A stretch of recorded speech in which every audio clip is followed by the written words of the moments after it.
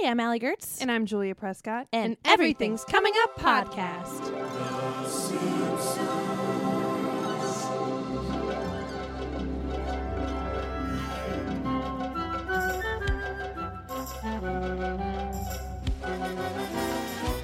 This episode is brought to you by SNA, Springfieldians for Nonviolence, Understanding, and Helping. We're also brought to you by TV Dinners. I didn't know they made TV dinners this bad. There's peas in my fruit cobbler. There's peas everywhere.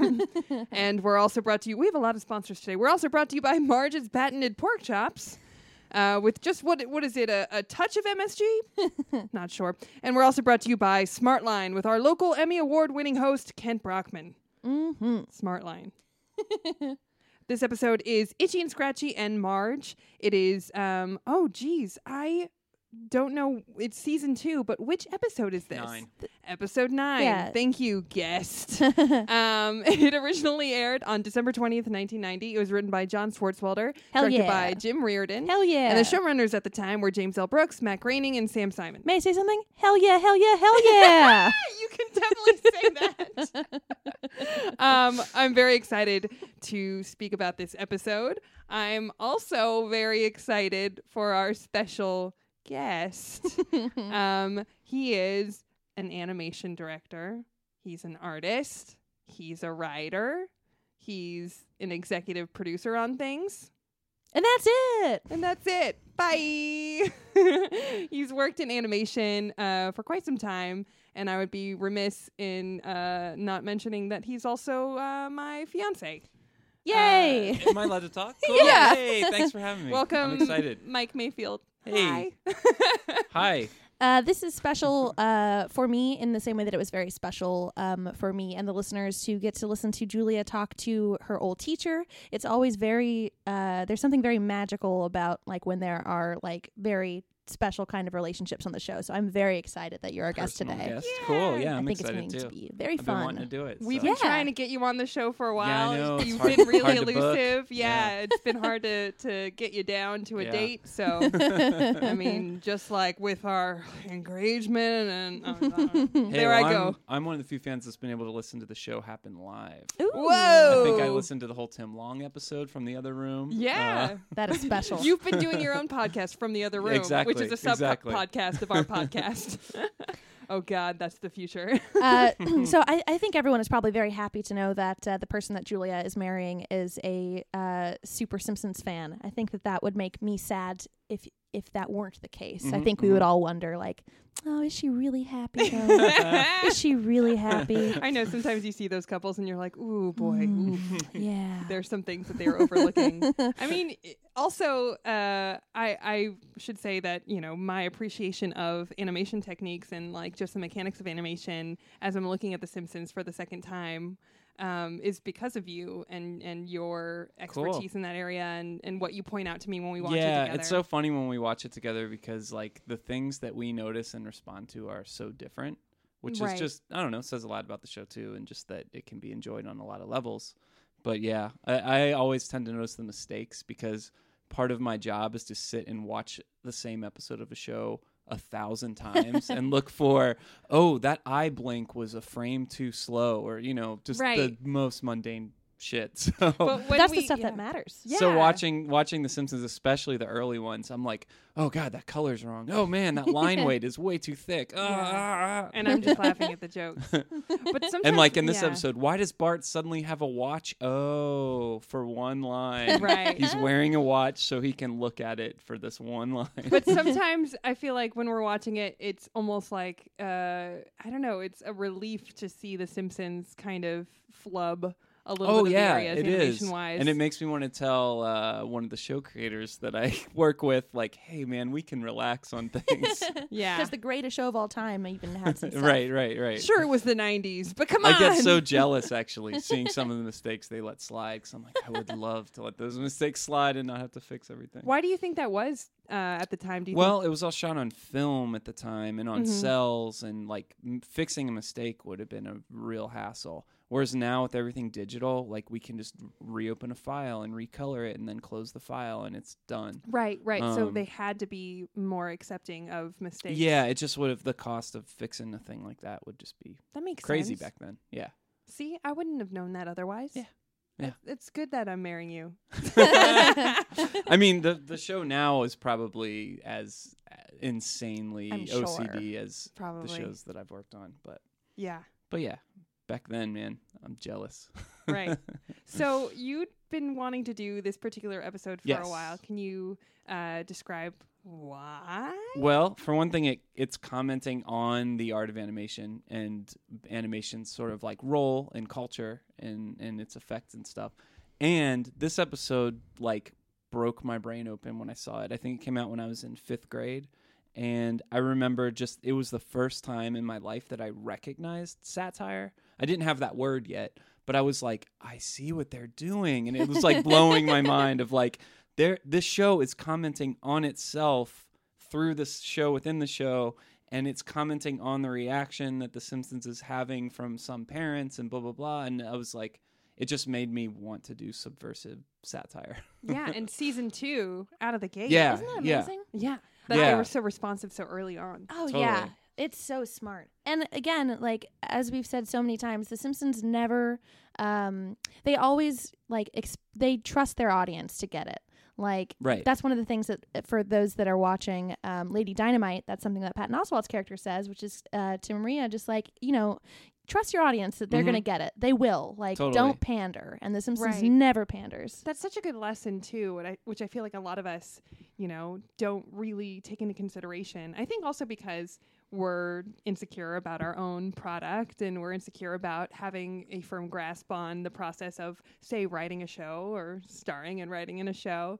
And so you feel compelled to pander a little bit just because you're sort of pandering to what has been established in that format. Mm-hmm.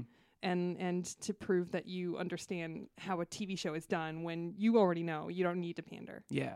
Honestly, this season 2 is actually perhaps my favorite. And it starts so strong. Yeah, and it's because that you see them trying things for the first time, and there's no sense of like fans of the show making the show. It's just like they're discovering and experimenting what this show can do, and yeah, I really look back fondly on this season in particular. Yeah, I forget who had that theory on our show about like the reason why the later seasons of The Simpsons feel a little off. It's because the people that are writing on it are people that were raised on The Simpsons. I believe Julian is who said that. Oh, yeah. I knew it was recent. Yeah, and it's just interesting to compare a season like season 2. I mean, this is before Josh Weinstein came on with Bill Oakley, and Josh had said, that they were both big fans of the show and kind of came to it as fans. But of course, put their own spin on it. But so this is like way before any of that, and way before it was kind of possible. I mean, I guess on some level, if they hired somebody new for season 2, but it was still in the beginning of what they were establishing with the show. Yeah, they're figuring out what the show can do, and it was unlike any show, and they were kind of discovering that, and it's really cool to watch. So before we get into the plot of this episode, we like to read the synopsis that Wikipedia has provided. We love you, Wiki. We love you, Wiki, baby. Oh, and by the way, it was a whisper of MSG, which is one of my favorite lines in the episode. It is. So I knew that I knew that I was misquoting it. A whisper. By the way, how dare you? Okay, so fight. I know. Trouble in paradise. Ooh, No, love and wah, wah, share. wee, Love and share. So according to Wikipedia, in this episode, which is a satire of censorship issues, Maggie attacks Homer with a mallet and Marge blames the Itchy and Scratchy show for Maggie's actions. Anything we're missing, Mike? Oh, man. Am I supposed to give my own synopsis here? Sure. Yeah, fill in the gaps. Oh. Some fan. I don't even know where to start. But, I mean, you get a good Psycho reference in there. You get... With the red paint going yeah, down the drain. yeah. They even use the music. Yeah. I remember that kind of being such a cool moment for me as a kid, just being like, whoa. And it was long. Like, it was like they took their time with it, too. Like, they really played it out, which was very fun. Yeah, for sure. And I don't know, should we just get into it? Sure, yeah. Okay. I remember, this is, like, insane to think about now. It seems so, like, quaint. But I remember as a kid... there was talk of like too much violence in cartoons before Simpsons came out, and they were usually referring to Coyote and Roadrunner, which no blood, nowadays seems so crazy, but back then that was kind of like kids are watching this and it's violent, and what effect does this have on kids? And I remember just being so like, this is probably the first thing I was like passionate about, of just like, you know, like a political stance or whatever, just as this little kid, like, no way, these cartoons need to be left alone. Like, they're great. Like Coyote and Roadrunner was like my favorite thing in the world. Yeah, and Tom and Jerry, which of course, you know, Cat and Mouse. Right. Yeah, those kinds of cartoons, like you do rewatch Tom and Jerry in particular, they are very violent. Oh, like, for sure. It's insane. They weren't even for kids. Exactly. Those cartoons were being made for adults they were basically comedy sketches to play before a movie and for adults to laugh at. And it's just so funny how they've kind of been I don't know, they're thought of differently culturally rebranded. now as like kids things, which right, just because they're is cartoons. Weird. Yeah, but now we exist in this world where, you know, just something being a cartoon, of course, there's so many different levels with Adult Swim and with like the Fox lineup, which of course The Simpsons started. Right. But it's just interesting that there was a time before that where it's like, what is this cartoon? Some kid shit. Yeah, you know? exactly. When really nobody was really paying attention, which is what this episode is commenting on. Right. Marge says at some point, like, I don't think any adult has ever watched this. Right. Well, in like 2 years before this episode came out, there was the Mighty Mouse, The New Adventures, which Ralph Bakshi and John Kricfalusi, who went on to do Ren and Stimpy, were all part of. And there was this huge controversy where they thought Mighty Mouse was snorting cocaine in that episode. Oh. In like 1988, I think. And it was a big Coke year. Yeah, it was great Coke year. Perfect year for Coke. Yeah, but never mind. I remember he was like had a crushed up flower and he sniffed it and it all went up his nose, and like this like family organization, essentially SNA, got like really upset and like we're calling Ralph Bakshi a pornographer that was like corrupting kids and all this stuff. So I'm sure that was an inspiration for this episode as well. That makes so much sense. The episode holds up so well just in terms of PC culture, which is of course something that we deal with so much, and the aspect of like hypocrisy and how far you're allowed to go, the idea that you could only be passionate about one thing. Right. Like, you know, Julia and I are both vegans. We might have people that are just like, well, if you're a vegan, how come you're not this other thing? It's like, because I care about this thing. Stop making me try to care about all the things. And yeah, I know. I don't have time to care about all the things. And also, this is a stupid, Mike's also vegetarian, so I didn't mean to. That's I'm worth, also that's obnoxious. worth commenting. Yeah. You're very obnoxious. But this is a stupid argument I hear a lot. Like, oh, well, if you're vegan, then why is most of your vegan protein resembling real meat? Blah blah blah. My God. Don't you wanna? And I'm like, everyone up. needs to shut up. Shut up. First of all, shut up. Second of all, I need nutrients. And third of all, why? Why do you care what shape my food takes? I know everyone I'm in a concerned? minority here, but I feel like what a person eats should just be a private thing. I do and too. no one should like butt in about it. Yeah. I It's hate like when religion. anyone comments on my food. I'm just like, leave me alone. You Unless- do your thing, I'll do I mine, know. and we'll just Unless I'm we'll proudly coexist. like, look, it's my pancakes. Right. Everyone gather. Yeah. Please bring the children in. When is the next pancake viewing? Stop the football game. Otherwise, I'm just like, get out of here. I remember I was on a flight once, like from New York to LA, and I'm vegan, so I can't eat anything. So I always bring my little like lunch bag of whatever. And the stranger sitting next to me, I like took out a salad, and he leaned in super close and went, "What are we eating today?" And I was like, my fist. Yeah. That drives me me uppercutting bananas. you.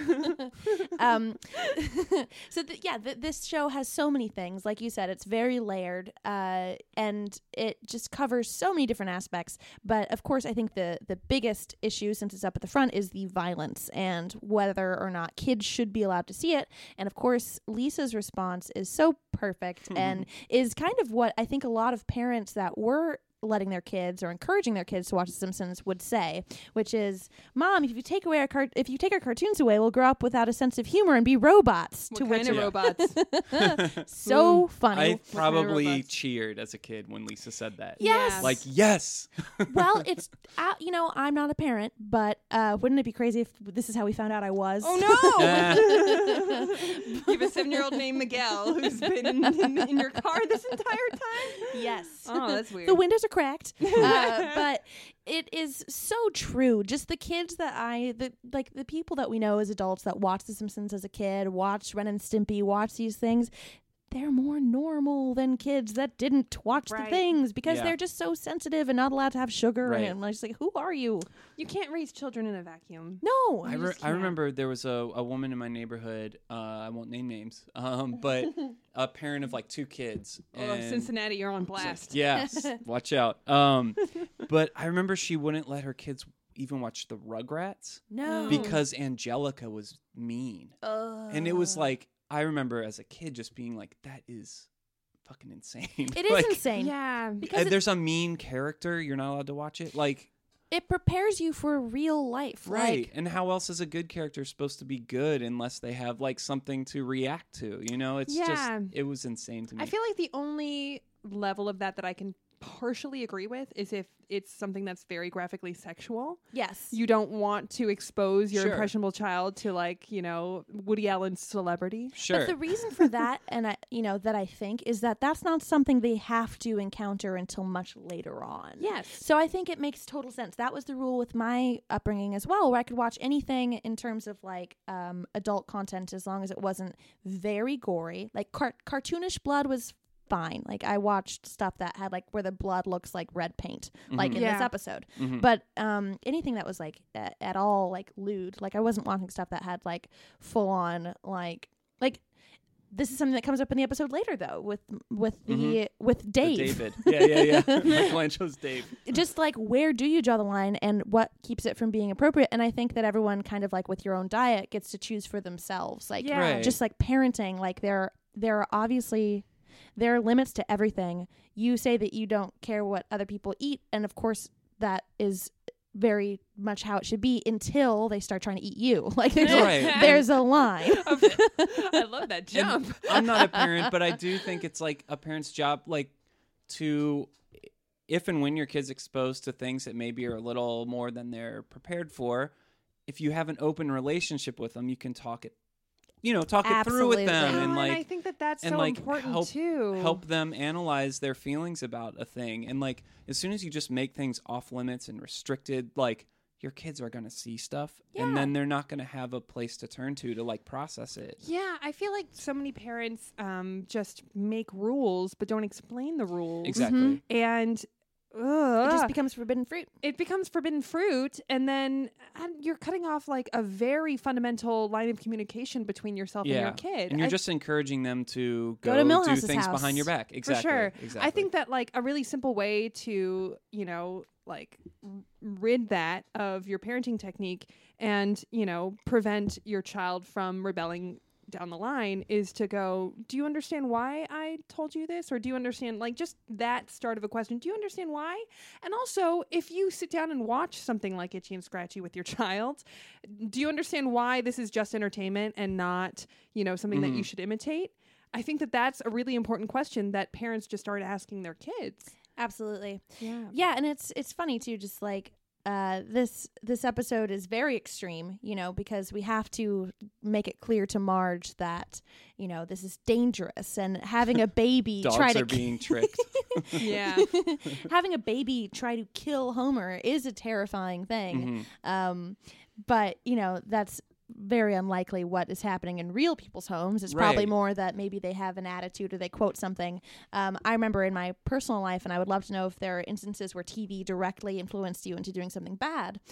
For me, I remember not knowing what certain words were from Austin Powers, and I would like this. It sounds way worse than it is. I was like a very small child and would like rub my nipples like he did and be like, ooh, I'm so horny. And then my parents just like, hold on, let's have a conversation about why you're not ever allowed to say that again. I had a similar moment, an embarrassing moment with my dad. Yesterday. I was talking to you. With my dad, I was, I don't know, a kid. I was like 8 or 9 or something. And I'd just seen a movie where that common joke of, is that a banana in your pocket or are you just happy to see me? I did not understand. Of course not, because that meant erection. And I was walking around, I think it was the Burbank Mall, with my dad. And I just repeated that for some situation. And my dad got Well, also my dad, yeah, he would like tense up around sexual humor like that when I was a kid, and he got very like, oh God, honey, no, like, do you know that's not that? Do you know that's a sexual joke? And I felt so embarrassed because also I just There's wanted to shame like, involved in that I just too. wanted to like, I was trying to make a joke, and Yeah. when you're a kid, especially like a kid like me who just wanted to like be one of the adults, just be one of the guys, I was trying to relate and repeat something that I saw on the TV. Exactly. And I got very embarrassed. Oh, that kind of stuff is so Yeah. interesting. Well, I Yeah. have a confession. I think this is the worst thing I've ever done. No! And I'm going to share it on Oh this my God. podcast. Have you not even told me? I don't think I've even This is told so you. exciting. Like, I'm ashamed of this. Oh no. And here it comes. So, as a kid, I was passionate that cartoons should not be censored, and like I want to see, crazy stuff and whatever, and it's not gonna, warp my mind or whatever. Right. Maybe a year or so after this episode, it had nothing to do with this episode, but I was in like a Big Lots or something, and I found an anvil that was probably like the size of a small shoe, but like heavy, like solid iron. And in my child head, I thought, I'm going to put this on a high shelf, like very precariously. And I climbed up and put it on a shelf, just like teetering, and then left and was like giggling. And like, I think when I got home, I was like, what the fuck did I just do? You put it on the shelf in the so store? that it might fall. Yeah, so that it would fall. And like, I had like nightmares about it. I was just like, It's because you're a good person. yeah, I think I went back and there it was gone. Baby Mike. I was like, I'm horrified to this day that I did that, and I was just like, I just confirmed like this whole cartoons like are I just pulled but a you were coyote also, move. it's interesting because you were self-aware every step of the way. I think in the moment, because I walked there with like my best friend, and we were just try to one up each okay. other in mischief, you know, Yeah. just as kids do. Like, oh, I'm gonna, I don't know, Sure. throw a bottle or whatever. I don't remember. Throw but, a like, bottle. Yeah, for lack of something else readily available. But yeah, I remember just like it was part of that game of like one-upping and mischief. And it wasn't until later that I was like, oh my God, a human could be hurt by Yeah. this. That's Yeah. nuts that I did that. Well, and let's it goes just say- against yeah. everything that, Let's I just believed say in. everyone was okay. Yeah. And it landed. By the time I got back, they'd mopped up the pool of blood. Yeah. Someone probably got But yeah, promoted that's for doing I mean, that. that's probably so lame compared to some other people's worst thing they've ever Right. done. But that's like when I think of the worst thing I've ever done, that's That's immediately what I go not. to. I mean, you could have been like, I tortured No, a I local was- animal, No way. and then I'd be like, oh no, Local animal. you're a psychopath. I almost beat up my best friend because he was throwing rocks at a squirrel one day, and I got furious. Aw. Oh my I was like animals. such a Did the squirrel have such tall a blue hair? pacifist or whatever. Yeah, yeah. I was going, stop doing that. Stop doing it. Yeah. Anyway. So back to the episode. There are a lot of really great moments in this episode. I mean, it's season 2, so this is just starting to pick up the joke pace that we later see in seasons 3, 4, 5, etc. But in that, I love that we have Marge writing a letter to the creators of Itchy and Scratchy. And at first it goes to Krusty, and he's flipping it around because we're finding out he can't read.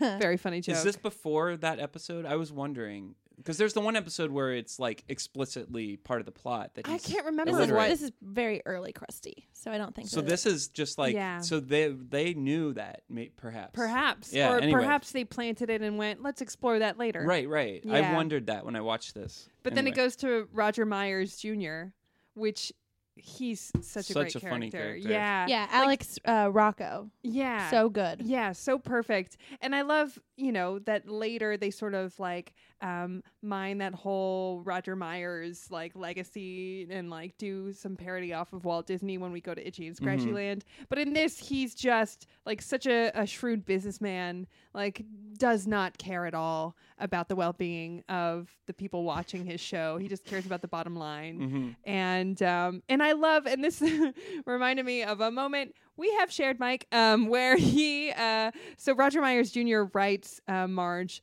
a letter. This is the kind of entertainment they think is suitable for younger and more impressionable viewers? Yeah, but what are you gonna do? I'll tell you what I'm going to do. I'm going to write a letter. Dear purveyors of senseless violence, I know this may sound silly at first, but I believe that the cartoons you show to our children are influencing their behavior in a negative way. Please try to tone down the psychotic violence in your otherwise fine programming. Yours truly, Marge Simpson. Take a letter, Miss White.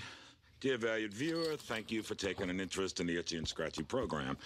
Enclosed is a personally autographed photo of America's favorite cat and mouse team to add to your collection.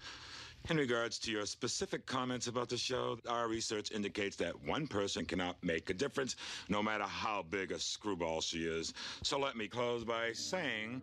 And the horse I rode in on, I'll show them what one screwball can do. And it's just sort of, it starts more as like a blanket, like, oh, you wrote to our show, here's a signed copy of, for your collection. you know, America's favorite cat and mouse, which reminded me of when we got engaged. I wrote to Diet Mountain Dew because you love Diet Mountain Dew. And we once had, I threw a surprise party for you and I told everybody to bring Diet Mountain Dew. So we had like a year's supply. Yeah. But I wrote to them saying like, you know, will you be a part of our story? There's more to the story than that, but that's basically what I did. They didn't write us always back. Doing bits. Always doing bits. They wrote us back, or more just didn't even write us back. They just sent us merch. Yeah. They didn't like pay any attention to the message that I sent them at all. So this was kind of a move that Roger Myers Jr. was doing. But then he also, insults her and, I think he says something like, our research indicates that one person cannot make a difference no matter how much of a screwball she is. And then we cut to Marge going, and the horse she rode in on. I love that. It's very funny. The letter that Marge sends is at the top of the stationery from the mind of Marge. So we already kind of know what kind of person Marge is. The stuff you may have missed in this episode. Ooh, very fun. Even though like Marge, at least from my perspective, is kind of the villain in this episode, I still can't help but just find her so sweet and adorable. No, she's such a good person. Yeah, and yeah. She it's means, coming from a good place. She means well. And, she did have a very traumatic experience just happen. Her baby tried to kill her dad. And, of course, while she's watching the TV, Homer's just like, well, how come you're allowed to watch it? It's like, I'm doing research. And the things that are on the list are... it's so funny. Yes. Did you write them down? I wrote down 2 of them. I would love to know which ones were your favorites. My favorites, and I think they're the 2 extreme versions of the jokes, are dogs tricked and brain slammed in car door. Yeah, so it's cats blown up, mice launched, dogs tricked, gophers buried alive, eyes knocked out, disembowelings, and brain slammed in car door. It's like dogs tricked. Like, dogs why would tricked. anyone really have any offense to that? And then brain slammed in car doors is just so extreme You on must the other protect end. the dogs. It's so funny. You must protect their dignity. I also love just the idea of... this version of Marge is my favorite Marge, and it explains Lisa. Like, it explains having a daughter that is so, maybe on the verge of being precocious, but mostly just activist. Kind of and streak. yeah, sometimes Marge is portrayed as kind of, taking the back seat a lot and kind of just like sleeping the bed that she made and not really fighting for herself. But when her children come into the picture and when it comes to like civil justice or like all these different things, like she's always going to be on the right side of it. And even if it goes too far, like she's willing to accept that. And that's something I think is really interesting. Yeah, she's like ready to be bold. Yeah. No matter the cost. And it's another thing I love about this episode is that even though I'm firmly on the stance of anti-censorship, the episode is kind of ambiguous. It kind of like explores all sides of it because like Marge is kind of, as much as I hate to say it, kind of right in some way because there's the whole sequence of the kids going outside and playing. Which is so beautiful. Yeah. And then, once the censorship ends, they're all back inside in front of the TV again. And there's something kind of like, there's a cost to a free society, I guess. So that was intentional from the writer's standpoint. Yeah, they wanted to be ambiguous. Yeah, so that there wasn't...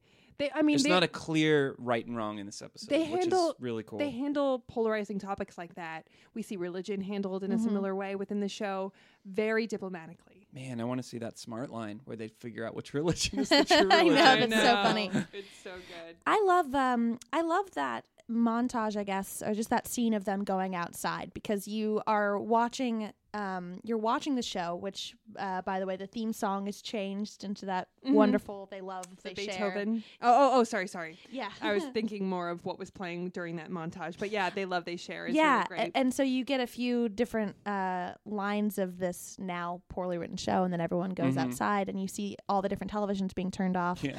And I love just the kids rubbing their eyes because they haven't been outside in a long time, and kind of just like, I'm going to try jump rope. I don't really remember. And then you get I don't remember if it's Tom Sawyer or Huck Finn who's painting the fence. Oh, yeah, well, it's Nelson. But Nelson they're and doing No, I someone know else. that, Yeah, but like yeah, what but it's yeah. based on. Oh, I know, right. I can't remember if it's Huck or Tom. I don't remember either. I always Somebody confuse will. them. It's Tom. Tom So Sawyer. yeah, I just thought that's such a cute because that's so what summer is to me. Like those two books, like kids going outside and like them coming inside. Like we have a golden era or something, golden age.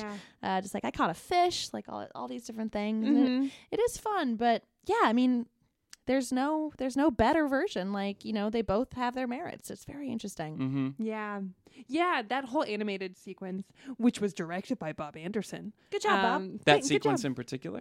Oh, Yeah. interesting. Yeah, I just felt like that in and of itself. I mean, you see a lot of those kind of really beautifully done sequences in The Simpsons, especially in the early years. We see a similar sequence with the snow day. When yes. Bart's Oh, I trapped love inside, that. Oh, yeah. and all of the Beautiful. town is sort of like, you know, skating together and singing, and it's very similar. It's very cinematic. Yeah, and it's not unlike Bart skating through all the characters of the town in the intro. Yeah, Right. good It's like point. these big pans of just seeing, you know, various characters doing a lot of stuff. It always reminds me of the Charlie Brown, like the ice skating, like just Yeah. like painting that scene and all the different little characters. So this episode, John Swartzwelder wrote it, and he was, in my research, I found out that he was a particularly huge fan of Itchy and Scratchy, and so he really enjoyed writing those sequences, and so this was a way for him to sort of like exercise a lot of Itchy and Scratchy energy that he had saved up, I suppose. Yeah. I love that. Itchy and Scratchy was always my favorite because, of course, I was such a like Looney Tunes kid. Totally. I grew up on that stuff, and so yeah, just understanding what they were spoofing, and like I loved cartoon violence. Yeah. I mean, I work on probably the most violent cartoon on TV right now, Yeah. Mr. Pickles. So wonder- it makes yeah, it that's tracks, probably true. I guess. Yeah, that is probably true. I think can't think of another I one. memorized how to draw the Simpsons family and Itchy and Scratchy and no other characters on the That's great. show. Yeah. It's really funny to watch something like this as a kid, because you know kids don't tend to think about like how things are made. They don't know what storyboarding is or like what different like things go into making the cartoon. Yet we get that writer's room, and you get a few funny things like the guy who's drawing the squirrel who's very clearly based on Marge and just kind of Yeah. cracking himself up, just like I'm so funny. I love seeing the behind the scenes like that. Yeah. Yeah. Totally. And I love that after all these calls come in and they're trying to figure out like what to do, Roger Myers calls up Marge and is just like, okay, well, do you have an ending for this? And, Yeah. you know, it's just, I love his line of vision of just like, well, you know, he stole his ice cream. Make it a pie. Pies are easier to draw. I know. That's I maybe thought of my you. favorite line in the whole episode because like so there's like always on most of the shows I've worked on there's like maybe even the slightest tension between writers and animators because like speaking mostly as an animator, sometimes you get scripts where you're like how the hell, like, come on, have a visual know. sense when you write this action know. line that's impossible to do, and now I have to invent something that still achieves the story point but is actually physically possible. So like that line made me go, fuck you writers. But also like so on the Mr. Pickles writers room, Sean Conroy, who is our head writer, I think always was a little irked with me in the room because I would say things like, make it a pie. Pies are easier to draw. Yeah. And No then more- the other no more thing train is sequences. No yeah, more exactly. crowd We had shots. season 2 of Mr. Pickles. We had 3 episodes with a train heavily featured, and they're all different trains. We couldn't reuse anyway. Yeah. But the other funny thing about that line to me is that I literally go, ice cream cones are much easier to draw than pies. That animator's wrong.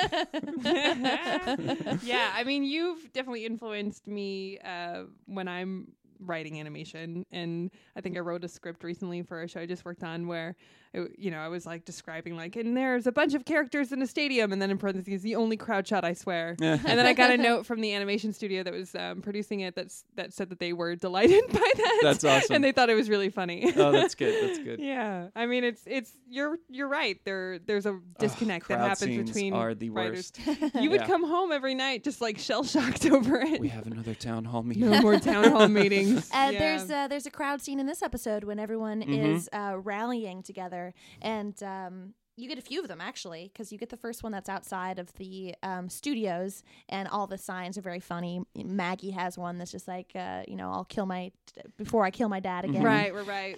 Bart writes, don't, stop. Which is violence. which is so funny because like it's just. There's nothing it's not like funny. It's not like a funny joke, but it's just like a cute, like, oh, Bart. Like, I know. You know what I mean? Yeah. Like, of course it's funny, but it's, just like, don't. The Of smallest course, act of rebellion is so all you need from Bart. Little bit of puckishness. Yeah. Something that I think is so interesting, which is just the where this plot goes, is just that because Marge took a stance, suddenly everyone expects her to have that through line with her personality and her character, and it's such a good idea. Like, it is something that we all know is art, so it's something that maybe you could argue like, well, we know that the right side of this argument is to be okay with it, but then Marge really does question her hypocrisy about it, and is just kind of like, well, maybe I'm not supposed to do it.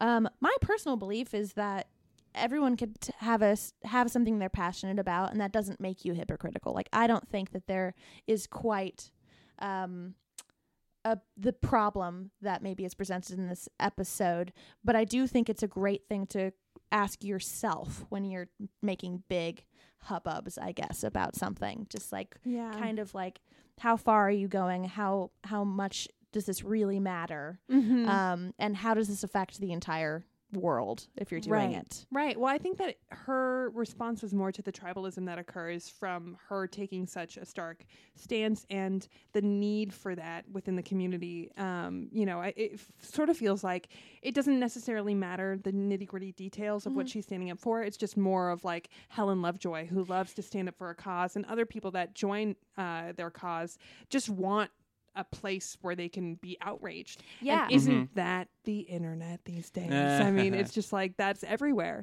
People just want to be included, and they want to be in a club, and then they want a leader. They want a leader, and when she betrays that and shows her, humanness, then that becomes something that is unsatisfactory to them. They need her to be this like all or nothing gal, or all and is people lost. love having moral outrage. They like to be mad and feel like they're completely justified. It gives in them it a purpose. Yeah, and I really like the smart line. I really like them saying just like, you created all these like Marge Simpson wannabes, and that's which wasn't her intention. I love Roger like, Myers Jr. too, just as a quick side note of being like, I don't remember the quote exactly, but like, I did some research, and violence existed before cartoons were invented, and then they were discussing that as if it was like real and that insight. happened before cartoons. That whole round table is so perfect. It's hilarious. And bogus. Yeah. But that is a good point, and that is something that I think like kids maybe that's maybe an argument that you would have with your parents. If your parents are saying like, it's too violent, it's making kids violent, it is kind of a childish retort to say just like, well, there was violence before, but it is true. Like, of course there, like, when people say just like, people that listen to Marilyn Manson are, that's video why games are too violent. Every generation will have something like that. Yeah. Of course, it's because we want to blame something that's not ourselves and humanity, because it's disheartening to know that those things exist within us instead of that something is unlocking it. Well, people want to compartmentalize things to make the world less chaotic. Of course, that's why religion exists. Hello. Hello. Hello. Oh, was that a slight Book of Mormon reference? Krusty is also very funny on Smartline. Just like he's not too evolved in like a political stance, because he's pretty curmudgeonly most of the time. But I love him on Smartline, where he's just like he can't turn help off but be an entertainer every time the camera cuts to him. and it's adorable too. Yeah. Where he's just like, anytime that camera gets on me, I can't help. It's just so cute. Yeah. So this is actually the first episode that was directed by Jim Reardon. Yeah. And Who actually, sorry to interrupt again, but he was on the Mighty Mouse New Adventures. Was he? Whatever. Oh, yeah, interesting. I just read the Wikipedia Well, on that. In preparation. my research says that previous to this, he had made a student film called Bring Me the Head of Charlie Brown, which is very violent. Whoa. And so Awesome. the experience served him well for this I'm episode. going to look that up. Yeah, Yeah. that sounds great. And then, of course, I mean, we see this anytime that they show writers in The Simpsons. It's based on real people that are on The Simpsons staff. So in that meeting, when they're saying, like, draw pies are easier to draw or whatever, there are caricatures of Rich Moore, David Silverman, and Wes Archer, just sort of all crowded around. Oh, that might be the scene where they're trying to decide what to do to Marge. Oh, that could be it. And they're like, drop an anvil on her head. Oh, Throw yeah. TNT in her stomach and whatever, yeah. Hit her on the head with a piano, stuff Yeah. her full of TNT, then throw a match down her throat and run? Yeah, yeah. And they're like I'm saying like, it man, very seriously. This is how my brain works. Yes.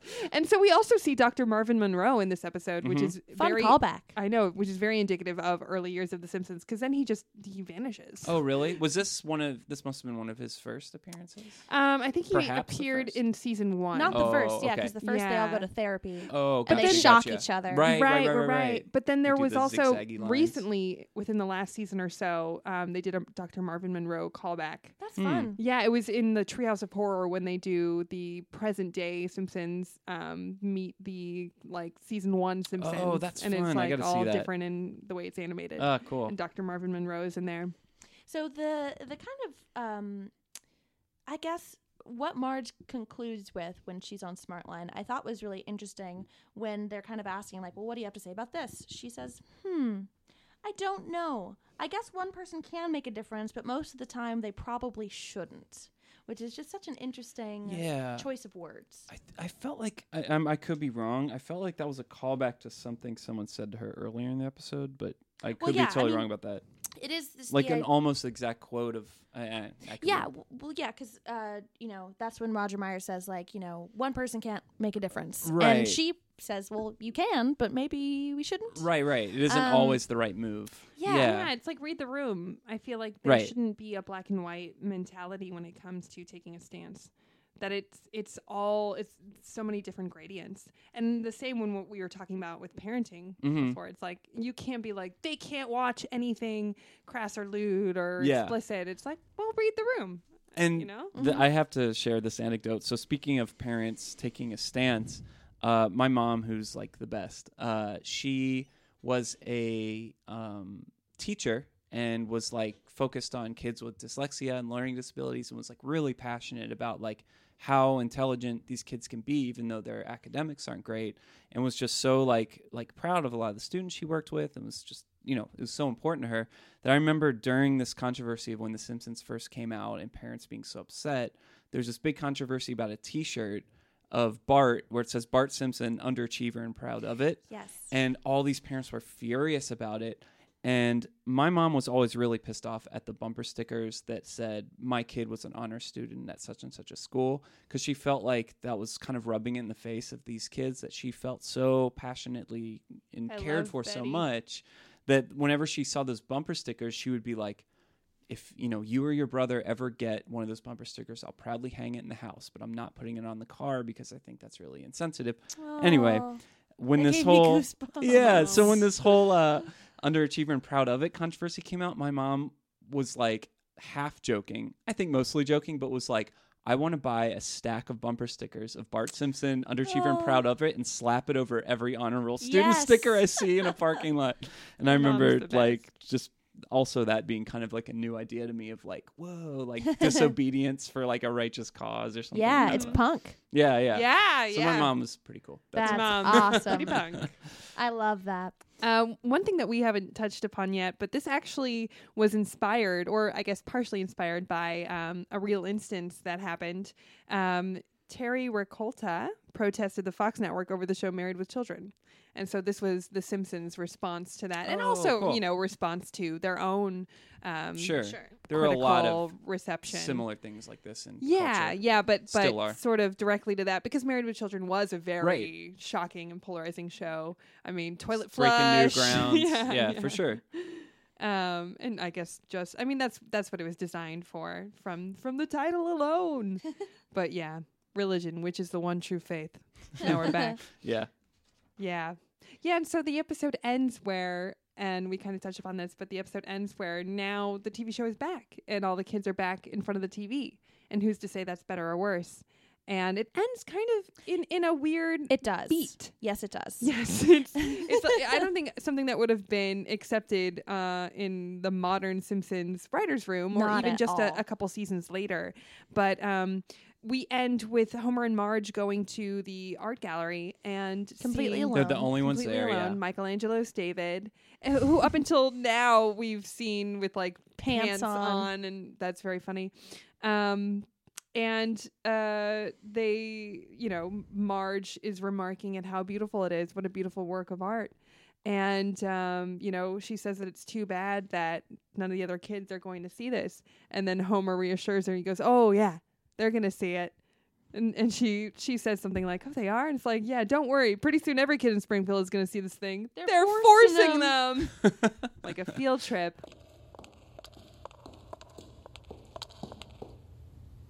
Well, there he is. Michelangelo's Dave. David. Oh, what's wrong, Marge? Homie.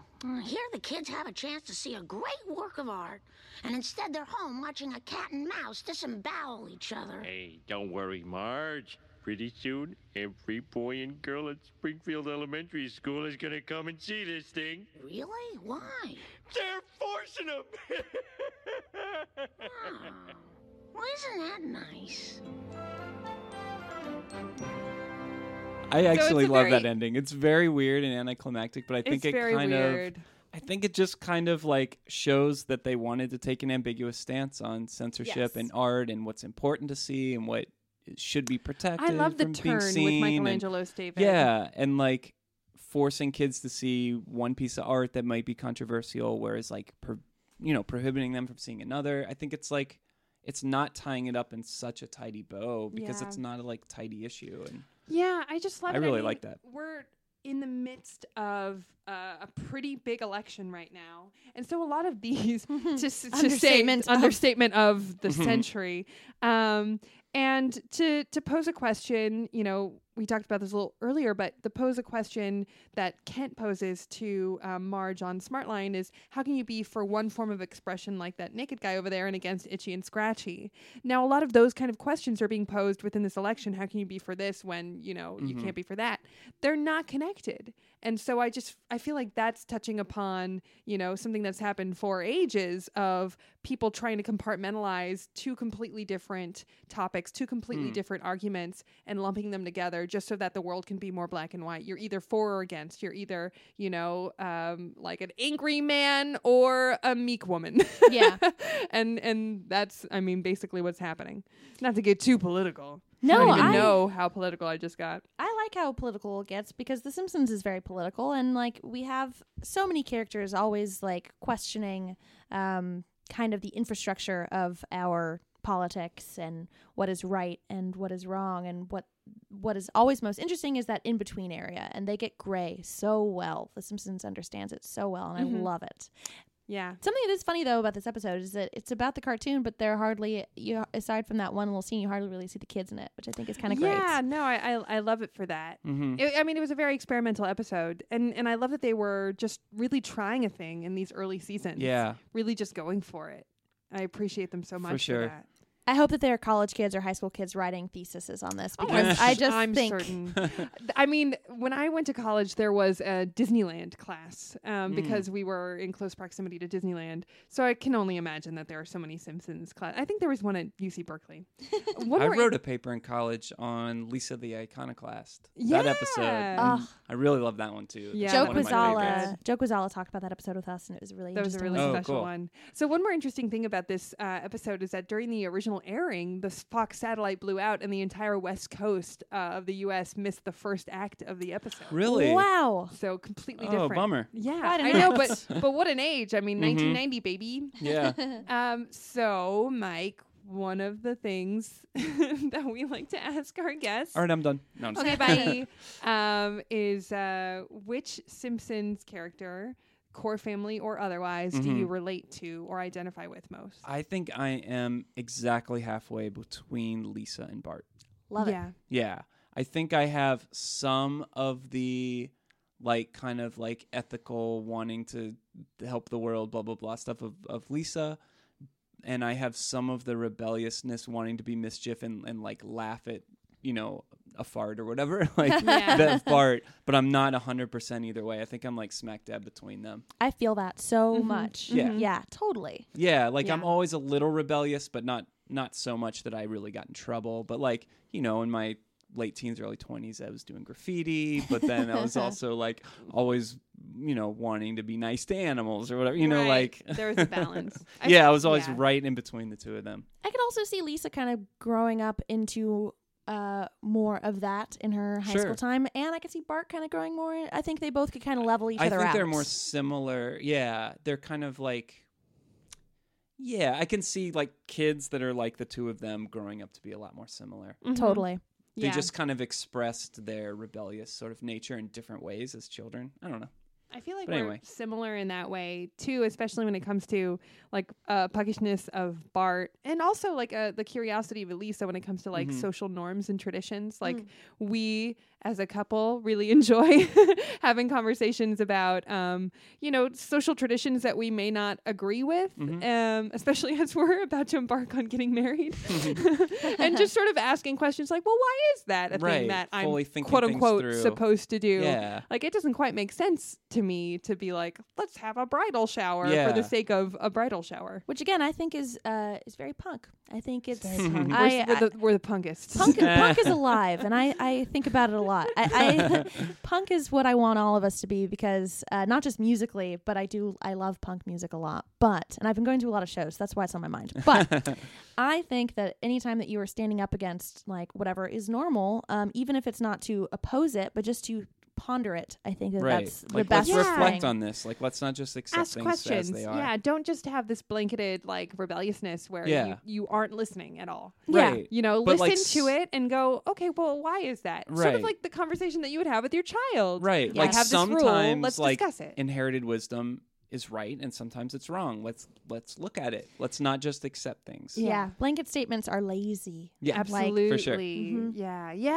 And it reminds me of like, when moms were protesting Harry Potter and they had not read a single page of it. Right. And granted, I'm Right, making a it's generalization, witchcraft or an whatever, assumption for that, but there were certainly a lot of people who were not even like keyed into it. Because if they mean, if were, kids- I believe that they would not have been on that side of it. Oh right, yeah, Right. They would have right. seen that there was a lot of merit to the story, They'd that it be- wasn't about witchcraft. It was about using powers for good Yeah. and finding To a me, moral if compass. If something's resonating with my kid and it's like the creative output of like other people and they're like inspired by it and whatever, like I'm gonna be excited about that. Like, and even if Yeah. it's not something I like or whatever, like Yeah, you don't have to get what someone else is into and Right. still realize that it makes them happy and good. right. Like Yeah. Marge likes David but not Itchy and Scratchy, and the kids like Itchy and Scratchy and not David. And to Right. me, there's no right or wrong there. It's just Right. different types of creative output resonate with different people, and that is okay. I think the best parenting advice or the best parenting technique that I've ever heard, and it's so simple, but I heard it from I think her name is pronounced Aylin Brosh McKenna. She's one of the co-creators of Crazy Ex-Girlfriend. She said this on the Summer Party podcast with ALLIE in Georgia. Referencing another podcast. Ooh, Careful now. But she said that the way that she parents is just saying, don't be an asshole. So that can be applied to so many Right. different situations. Pick up your toys. Don't be an asshole to the rest of your family. Be considerate of others. Don't be an asshole. Right. Don't be mean, selfish for selfish sake. I think that's like, I love that so much. Yeah. I think it can be applied to so many different situations. It's like it gives leeway in areas that frankly don't matter. Like but then also is like it really hones in on like what I think is important. Yeah, it encourages a self-awareness and a Right. consideration for others and a consideration for yourself. Anyway, I love that this episode, in addition to many others, is able to have a conversation that leads to, parenting and politics and, PC culture and all these different things while still making us laugh and still being a 22-minute episode and still having all of our favorite characters doing wacky things. And it's why The Simpsons is so good. And I've loved talking about this episode with you guys. This is great. Super fun. Yeah, I mean, we've kind of said this a little bit in the past, especially with the Homer the Heretic episode, but The Simpsons has such a reputation, at least in the 90s, it had such a reputation for being so, rebellious and for being so crass. But in some ways, it is like the most Christian show. if you're looking at the basic fundamentals of what Christianity should be and was built upon, good-natured, moral compass of, serving others and being considerate. It's the most diplomatic. They never take one stance that's going to exclude a large chunk of their audience. This show is a lot like Jesus. It's a lot like Jesus. Thank you so much for saying that. Oh, and no, does that mean it's going to end at the 33rd season? Oh, that'd be a good theory. The clock's ticking down. I could see that. Yeah, we're close. We're 27 or 8 now. It's 28 close. or something. Yeah. Let's you heard it here first. We think it's going to end at 33. I'm locking into that theory because we needed one. So our last question to our guests is, what is the lesson that you have gleaned from revisiting this episode or from talking about it in this conversation? Yeah, I mean, I'm still anti-censorship and pro freedom of speech and freedom of expression, freedom of press, all of that stuff. Those are important issues to me, and this episode kind of awakened that in my little 5th grade brain. It was like a feeling I already had, and this episode kind of spoke to it. But I think in revisiting it, seeing the ambiguity of the stance they take and recognizing that's a complicated issue with some gray areas is an interesting thing to, be thoughtful on and ponder. And I love it. Fun talking about it. And yeah, that's how I would answer that. Oh. And aside from this house, where can people find you? Well, I am. I should mention. I just feel like this is relevant. My first job was on King of the Hill. I was 1 floor above where they were making The Simpsons. I don't know if you knew that. I had no idea. Yeah. Oh so anyway, I was drawing right out of college. I was drawing, Hank Hill right above people drawing Homer. Oh, that's the coolest thing I've ever heard. I'm very proud of him. Yeah, so I was there. Go to the courthouse and get married right now. Okay, bye. I think I was there mid-season 8 through mid-season 11. That's cool. That is such a. Yeah, he just missed Mike Judge. I was a character layout artist, which was cool. the closest thing they had to animator. But drawn on paper, listening to the dialogue on cassette tapes. But then you also worked for Fox. Yeah, I mean, worked on a few other for Fox shows. Yeah, I worked on American Dad, and I directed 3 episodes of The Cleveland Show. That's awesome. And then, I directed all of season 1 of Adult Swim's China, Illinois. So Brad Neely created show. And then was the animation director and writer and blah, blah, blah on the first 2 seasons of Mr. Pickles. And the second season is airing right now. And second season's airing good. now. Yeah. And speaking of shows within a show, Itchy and Scratchy and Simpsons, this will post after it airs. But tonight, we did a whole episode of Mr. Pickles that is just the show within the show, which is Astronaut Dolphin Detective. That's so and cool. that's airing tonight. It's a full episode. It's a really, really good of episode. Astronaut Dolphin Detective. So if you're listening to it the day that this is posted, then that aired last night, and you can check it out on AdultSwim.com. Probably, yeah. Yeah, I think so. Amazon's selling them, and I think season 1 went up on Hulu eventually. Awesome. Anyway, but yeah, I'm on Instagram as No Goggle Citizen. I mostly post drawings there. I think I'm on Tumblr and Twitter as both of those are Mike L. Mayfield. So, and you also have part of your website called Anti-Easy. Yeah, I sell shirts that are like soft listening artists, but designed like punk and metal band shirts. I have one that I get compliments on every time I wear, and I kind of want to get another one because I wear it a lot. Yeah, I got a Danzig one that's for Kenny G, and a Hall Circle & Oates Jerks, and Hall Circle & Jerks. Oates. Yeah. Yeah, a whole bunch. Guar, so that's Enya. Yeah, that's at anti-easy.com. And I used to make a bunch of cartoons. I still would like to do it, but I used to make a lot of shorts on my own under the name Citizens Against Safety Goggles. Love it. Which is also somewhere the online. goggles do nothing. The goggles do nothing. It's kind of an anti-censorship name that I didn't realize until someone asked me if that's what it meant. And I went, sure. Also, people should follow our cat's Instagram. We are such a couple. Yeah. Look at Moody on Instagram. Yep. I'm all over it. Yeah, if you want to see Allie have internet conversations with our cats or with our cat. Mm-hmm. Yes. And then that's the place to go. And then you can follow us at SimpsonsPod on Twitter and Everything's Coming Up Podcast at gmail.com. We love getting your comments and we love hearing from you. So hit us up. And then also we are still accepting your dollars for Patreon. Yeah. We've been giving some shout outs to the people that have helped us, which we are so thankful for you guys because you keep this podcast going. And we have different tiers of subscriber all happy tiers, if you ask me. Yeah. Sending $1 to Happy Dude. But I've already made one mix for one of our supporters. They requested I make a mix from the perspective of Mo. So I've done that.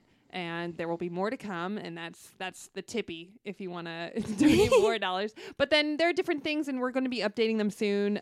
So stay tuned for that, and there'll be a ton of goodies coming your way. You can ask our guests special questions. We will post to you which guests we have upcoming. We have some pretty good ones on our schedule. Oh, we have the coolest guests ever coming up. We have probably, besides my fiance Mike, one of my favorite guests coming up. Well, also yours too, because you're such a fan of his. Huge fan.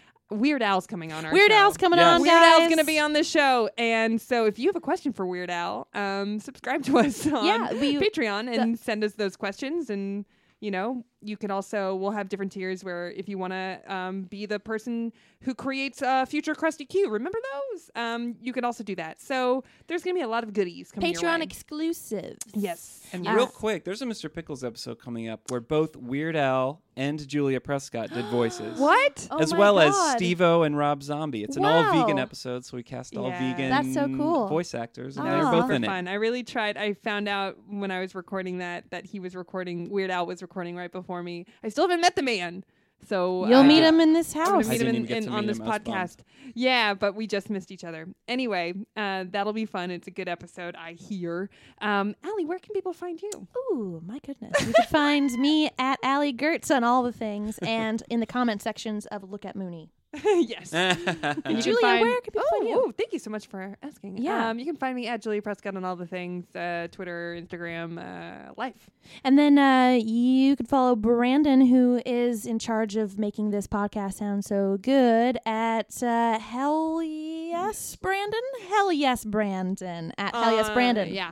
On Twitter and Instagram and all the things. Yeah, make sure to follow him because he's got cool comedy stuff coming up that you will not want to miss. And we are also coming to LA Podfest in September. Hell yeah. Anyway, we got a lot of cool stuff coming. Yeah. Thanks so much for listening. This has been a great episode. Thanks for being on the show, Mike. I was so stoked to be on. Thanks, guys. Oh, Yay. man. All right, we'll see you guys next week. All Bye. Right, bye. Share, love, and share, love, share, share, share. The Itchy and Scratchy Show.